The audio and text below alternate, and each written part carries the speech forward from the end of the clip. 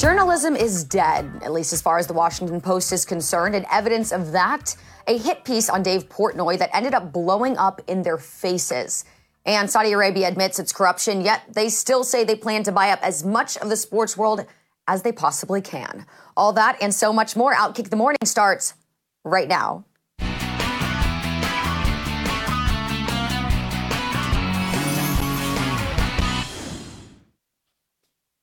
Hello and good morning to each and every one of you. Happy Friday. We made it through the week. Welcome into Outkick the Morning. I am your host, Charlie Arnold.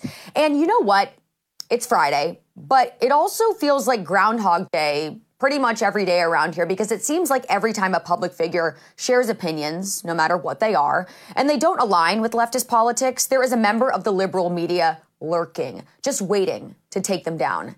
That's why Dave Portnoy, who is used to playing this game, he's been around the block one or two times, made sure he was one step ahead. The Barstool founder put a Washington Post reporter named Emily Heel on blast after he found out that she had been emailing businesses who were advertising his One Bite Pizza Festival, which is taking place tomorrow, with the goal of having them pull out.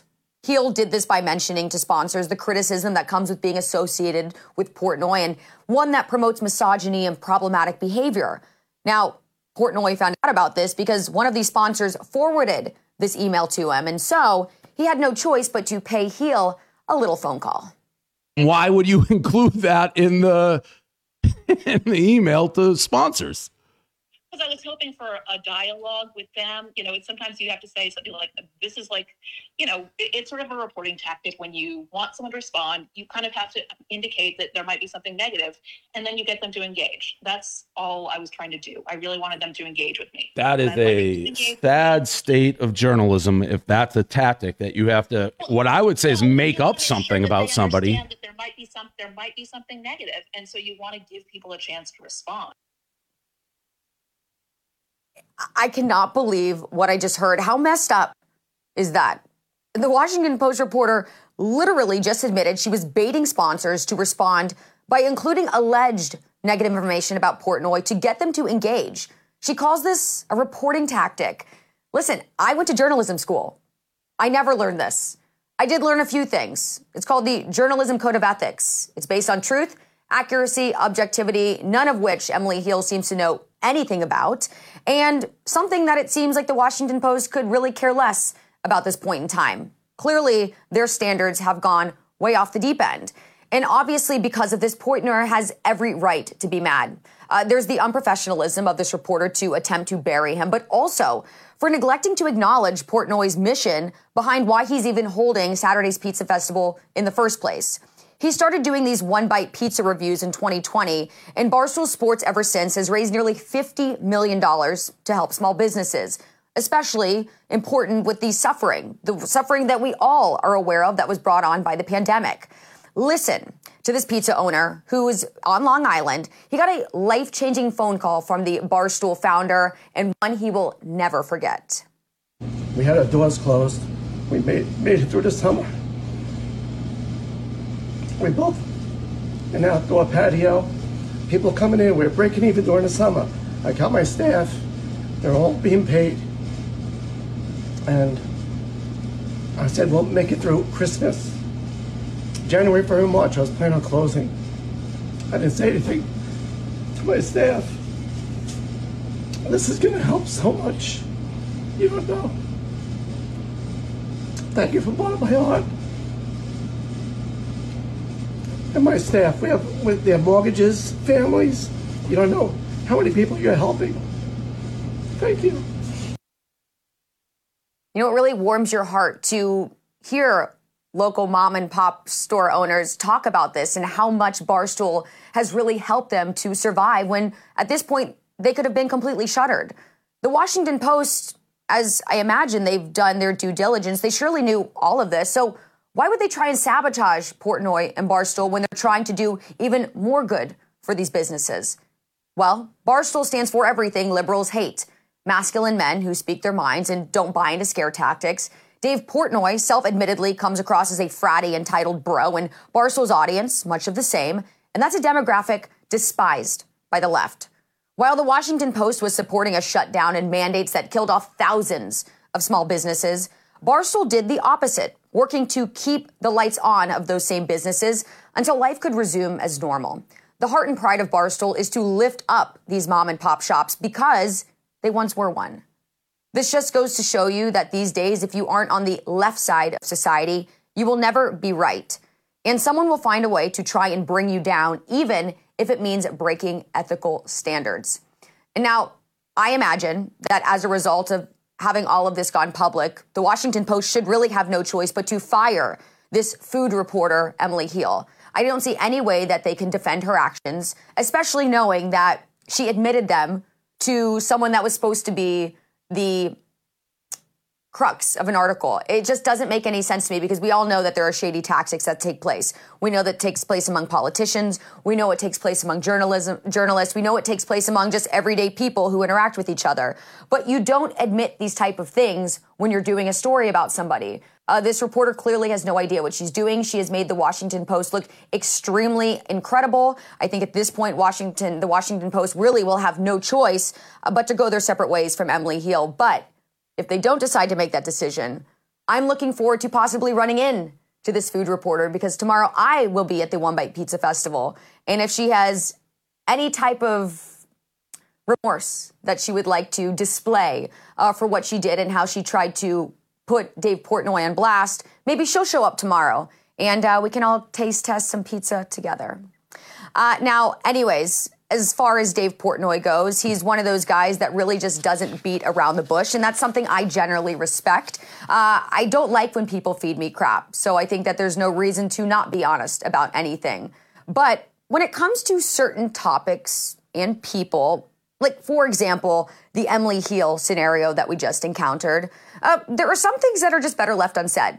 This also is the case for the Saudi Arabian Crown Prince Mohammed bin Salman, because he apparently did not get this memo either. It is a well-known fact that his country and government are notorious sports washers. So why would you think, when asked about it, that he wouldn't try to sugarcoat it? Because he didn't do that at all. Listen to his response to Fox News' Brett Baer when asked if he intends to continue this destructive type of investing. If sport washing going to increase my GDP by 1%, and then I will continue doing sport washing. You're okay with that term? I don't care. I have 1% growth of GDP from sport, and I'm aiming for another 1.5%. Call it whatever you want. We're going to get that 1.5%. I wish I could say this remark shocked me, but it doesn't. The Saudi Public Investment Fund reportedly has $720 billion, that's billion with a B, dollars to work with. So essentially, unlimited assets that's only growing because of the properties they've already acquired or deals they've entered into, most notably Live Golf and the PGA merger and Newcastle United of the English Premier League. So with this type of money, they can really negotiate any deal they want. They're already in bed with WWE, the Association of Tennis Professionals Tour. The Women's Tennis Association is in talks to be next. And in the past, they made an offer to buy Formula One. F1 so far has resisted, but as you can see, most others haven't. And that's because money talks. If Saudi is willing to pay, sports leagues, associations, and teams are more than happy to turn a blind eye to Saudi Arabia's deplorable human rights record. And it's not even a group that has to agree. Look at what happened when several PGA golfers were offered hundreds of millions of dollars to defect. You think that was a tough choice for them? Absolutely not. I'm sure most people in the world, for the right amount of money, would be willing to turn their backs on any type of morals. Putting it simply, it's like a woman who marries a man for money. If she knows he's going to provide her a nice life, she doesn't have to love him. And maybe he even knows that she doesn't love him, but he doesn't care. He gets a doting wife, she gets security. And this marriage could be the one that lasts forever. Everything, as we know in this world, has a price. And in this situation, Saudi Arabia is the rich man. And as we have seen, there are plenty of sports organizations and athletes around the world who are happy to be the doting wives. Now, I have come across a man who I would be shocked to learn is married because I get the impression he is absolutely unhinged. I want you to take a look at this video and tell me what you think. We got a Karen on the golf course right now. You'll leave after I don't give you a goddamn thing. I'm going to take your clubs. Take it. No. Then leave. I'm not getting a fight at a golf course. Then leave. I'm going to stand here and you can complain. Goodbye. I'm not complaining. You're the one. No, you're the one that approached me and I asked you to no longer speak. You took her ball! We're coming over here. You took her ball! Bro, you took her ball. If you need money for her golf balls, Walter, because I'll plant you, boy.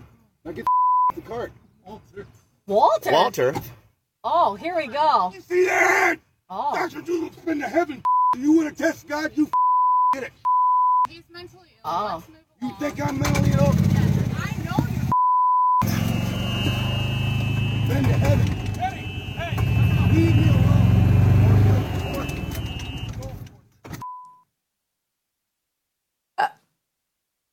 I mean, what is going on here? Okay, so here's what I have found out about this guy. He was at Crooked Creek Golf Course. That's in Ottawa Lake, Michigan. And just in case you weren't able to hear what he was saying, the guy was screaming, "This is a man that's been to heaven. So if you want to test God, then come and get it shit stack," which honestly, I've never heard the word shit stack being used before, but I kind of want to start using it. Anyways, this video is pure gold. As much as I hate social media sometimes, this is a blessing because otherwise none of us would have been able to have the privilege of heading into this weekend, realizing just how put together our lives are compared to this guy. But I'm still confused. Is this guy just mentally ill? Is he just a very disrespectful golfer? Because I'm not even a golfer and I know that it's a major faux pas to take someone else's ball on the course. Or was he just completely hammered? I have no idea. If any of you are perhaps from Ottawa Lake, Michigan, maybe you know this guy, maybe you have a friend from Ottawa Lake, Michigan, I need more information. Or even if you just want to speculate on what's going on here, no wrong answers, leave them in the comments below because I need to know more. This is something that we can't let go until we get to the bottom of. And now, for what I'm more excited for getting into this weekend, other than the One Bite Pizza Festival, which I am going to with my lovely producer, Katie, and we're going to taste test all of the best pizzas from around the country. I'm also excited to get down with some week 3 of the NFL because all of us, at least those here in New York, we are still waiting to see if the Jets are the real deal after Aaron Rodgers went down in week 1. Right now, they're 1-1, but this weekend, they've got a home affair with their AFC East rival, the Patriots. So I had no choice but to check in with Solomon Thomas earlier this week to see how he and the rest of the team are feeling.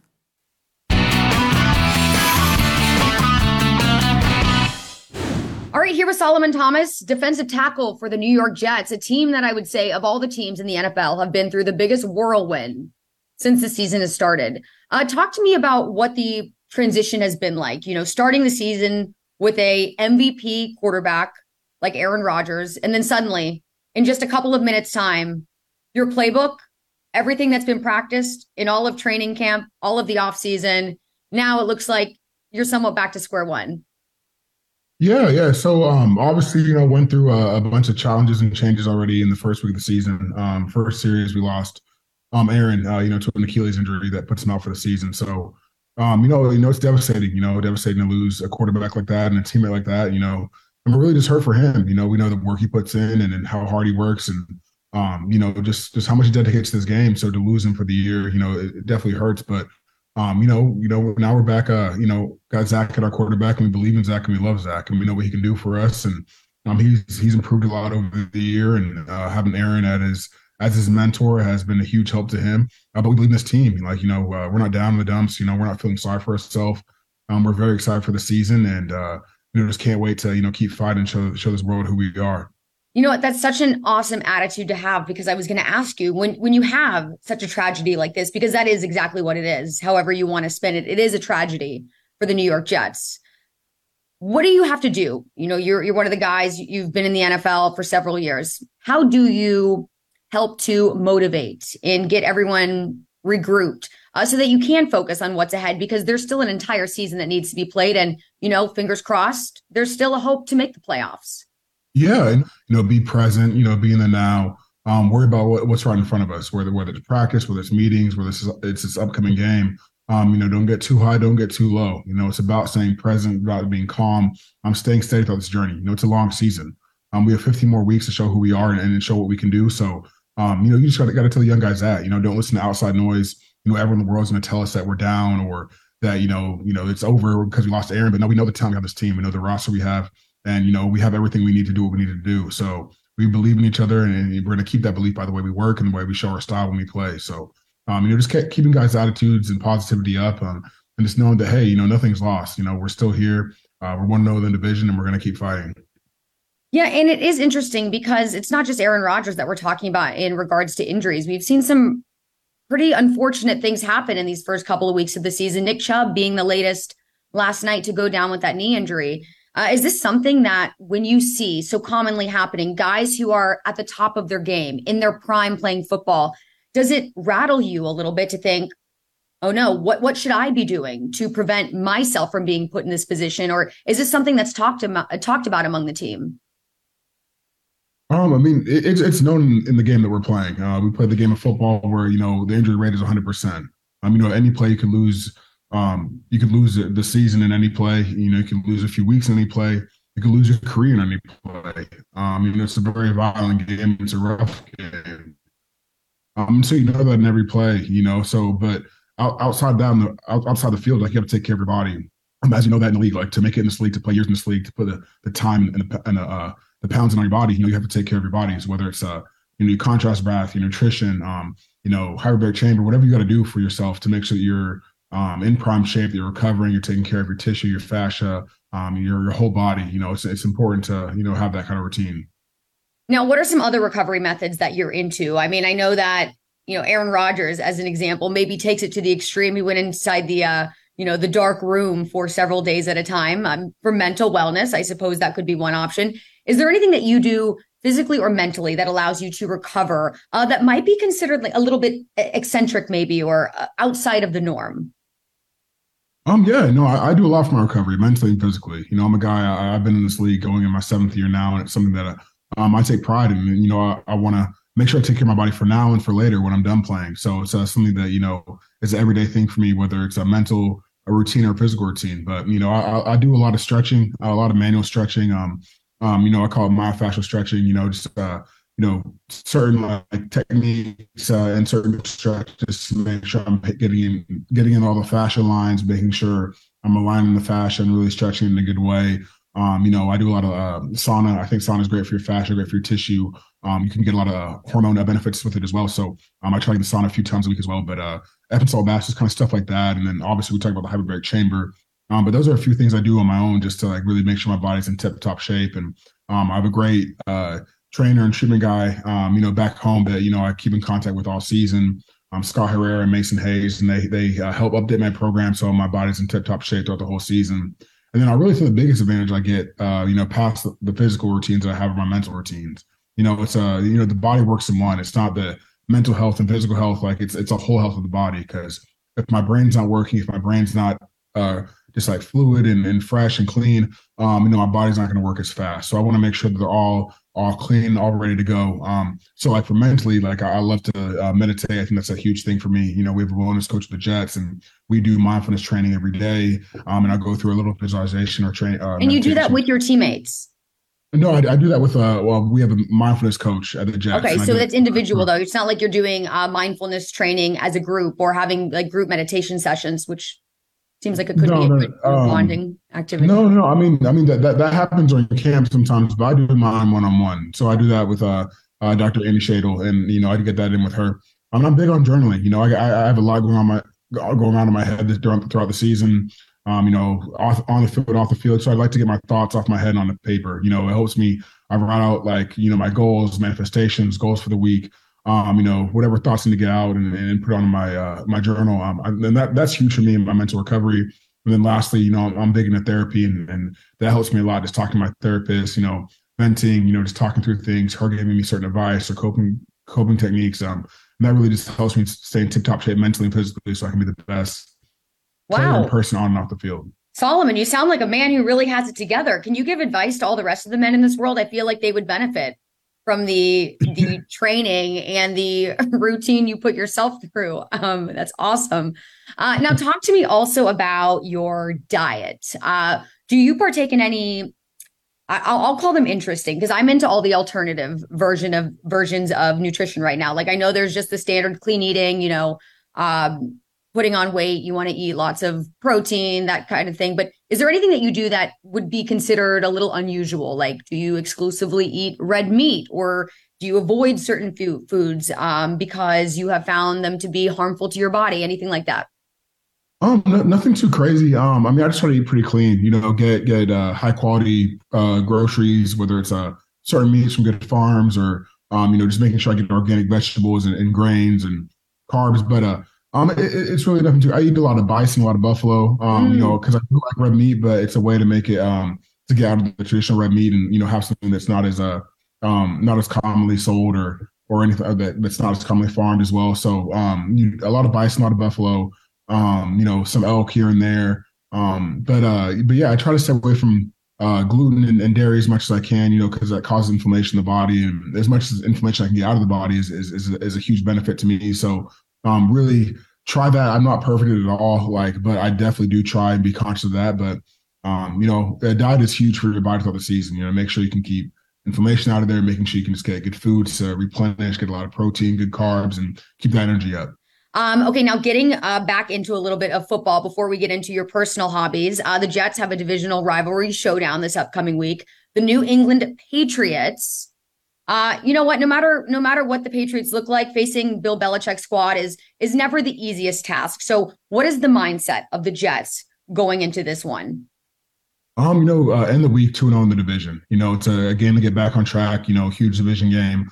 Obviously playing the Patriots, a great team coached by Hall of Fame coach. So it's a huge opportunity for us to get back on track. And, we just want to, these division games count as two. So it's important to get them, important to win. Our goal is the playoffs and to get a chance to, play in the Super Bowl. So this is part along the path of where we need to go. And just a huge opportunity for us this week to go 2-0 in the division. Okay, so obviously you get a win. There is a little bit of time and desire to celebrate. Being that you live in New York City, I mean, this is the capital of the best theater in the world. And I understand, Solomon, you are a Broadway fan. I am a big Broadway fan. Talk to me about that. How did you get so into Broadway, and what are your favorite shows? How do you make sure to sprinkle in the theater throughout the season? Yeah, I just grew up a Broadway fan. It was in theater when I was young. It was in plays as young as first, second grade. My parents, they put me and my sister into music and theater and like certain creative art. So got me young, and I liked that more than music at the time. And so I just kind of kicked off with that and did it to my freshman year of high school, where I was told I had to choose between theater and football. And I obviously chose football, but the love stayed with me. So I enjoyed going to theater plays. Throughout college was one of my college mentors and close family friends, Harris Barton, used to take us to his Foundations plays, and it was awesome seeing like Lion King, Hamilton, and stuff like that. And then when I got in the New York area, I was like, I got to take advantage of being close to Broadway. I started going to plays, MJ the Musical, Back to the Future, Shucked. There's so many good ones that we've seen, Six, but yeah, no, I really do. There's so much talent out there. It's really cool to see how they perform, every day. So it's, they're performing, I think 8 shows a week, which is insane. They're so talented, and it's like a live movie. And so just seeing their talent and how hard they work is impressive, and it's motivating. And I just enjoy the art. Well, I was going to say, it's definitely not the same thing as playing football, but in terms of work ethic and dedication to the craft and having to put literally every ounce of energy you have into it, there are definitely some parallels. So have you gotten some of your teammates into the Broadway scene? Do you guys do like bro dates to Broadway? Yeah, we've definitely had a few guys go to Broadway. I had a group during the off season. It was me and CJ Uzama, went to a few shows. I think we went to 4 during OTAs. And then after that, throughout camp, me, CJ, Tim, and Aaron, we would hit a few shows, and then from there we actually got about 12 to 14 guys to go see MJ the Musical together. So that was really cool. We had a big group out there, and we're just supporting that cast and the amazing play that they do. They do an unbelievable job, and really have so much fun, supporting them. So have you converted your teammates? I mean, are they at the point now where they're like, hey, Solomon, I went and saw this incredible show this week. Now you have to go check it out. Definitely. We've definitely converted a bunch of guys, and a lot of guys are interested now. A lot of guys want to go see more plays and get back up there again. But yeah, it's it's cool to see, like, guys who normally would never be into Broadway and now they're into it. Yeah, I mean, me, CJ, Aaron, like we're proud of definitely converting a few guys to Broadway fans. Okay, finally, I hope you have a long and prosperous and fruitful NFL career that doesn't end anytime soon. But listen, it seems like you've got some extra skills up your sleeve, right? So maybe some little dancing, a little singing, a little acting. Would the idea of performing on Broadway in whatever capacity, even a smaller role, be something that potentially could interest you in the future? I mean, it would for sure be a dream, but I'm not the biggest dancer or singer, so I really don't have the talent they have out there. It's definitely a wishful dream, but it's just cool being close to those guys and seeing the way they perform and being able to watch them do their thing. So, for that, I'll take that for now, though. Well, maybe we get you a little stint on something like Dancing with the Stars so you can get your dancing chops together and then you'll be set. Yeah. No, I just need a coach and I'll be good. So yeah, if I get that, we can do that. Well, I cannot be your coach because I am equally a bad dancer. So you don't want me as your coach, but I will do my best to find someone who is qualified and very skilled. But for now, Solomon, I'm so happy to have talked with you. I wish you the best of luck the rest of the season. I especially wish you luck this upcoming weekend against the Patriots because as an Indianapolis girl, I can't stand the Patriots. So please do me a favor. Go get that dub. No, we got you. I appreciate your time. Thank you for having me on the show. Absolutely. We'll talk soon. See ya. Outkick the Morning will be right back after a short break. Stay tuned. What's up, everyone? It's Nick Wright, and I got something exciting to talk to you about today. Angie, your ultimate destination for getting all your jobs done well. Now, Angie isn't just your average home services marketplace. It's a game changer with over 150 million homeowners served and a network of over 200,000 skilled pros. Angie has experience and expertise to tackle any project with ease. Whether you're looking to spruce up your backyard or undergo a major home renovation, Angie's got your back. And their pros are locally based, often running small businesses right in your community. And here's the best part. Angie makes the process seamless. From researching and comparing pros to scheduling services at your convenience. Angie's user-friendly platform puts you in control. So why settle for anything less than perfection when it comes to your home? With Angie, you can trust every project will be completed with the utmost care and professionalism. So get started at Angie.com. That's ANGI, or download the app today to discover why homeowners across the nation are turning to Angie to get all their jobs done well.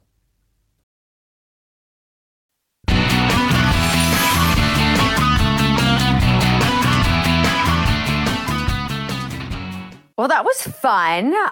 And yeah, guys, although I'm sure many of you would expect me to be a fabulous dancer, I am quite horrible. I'm also very bad at singing. So my probably opportunities to be on Broadway, probably pretty slim.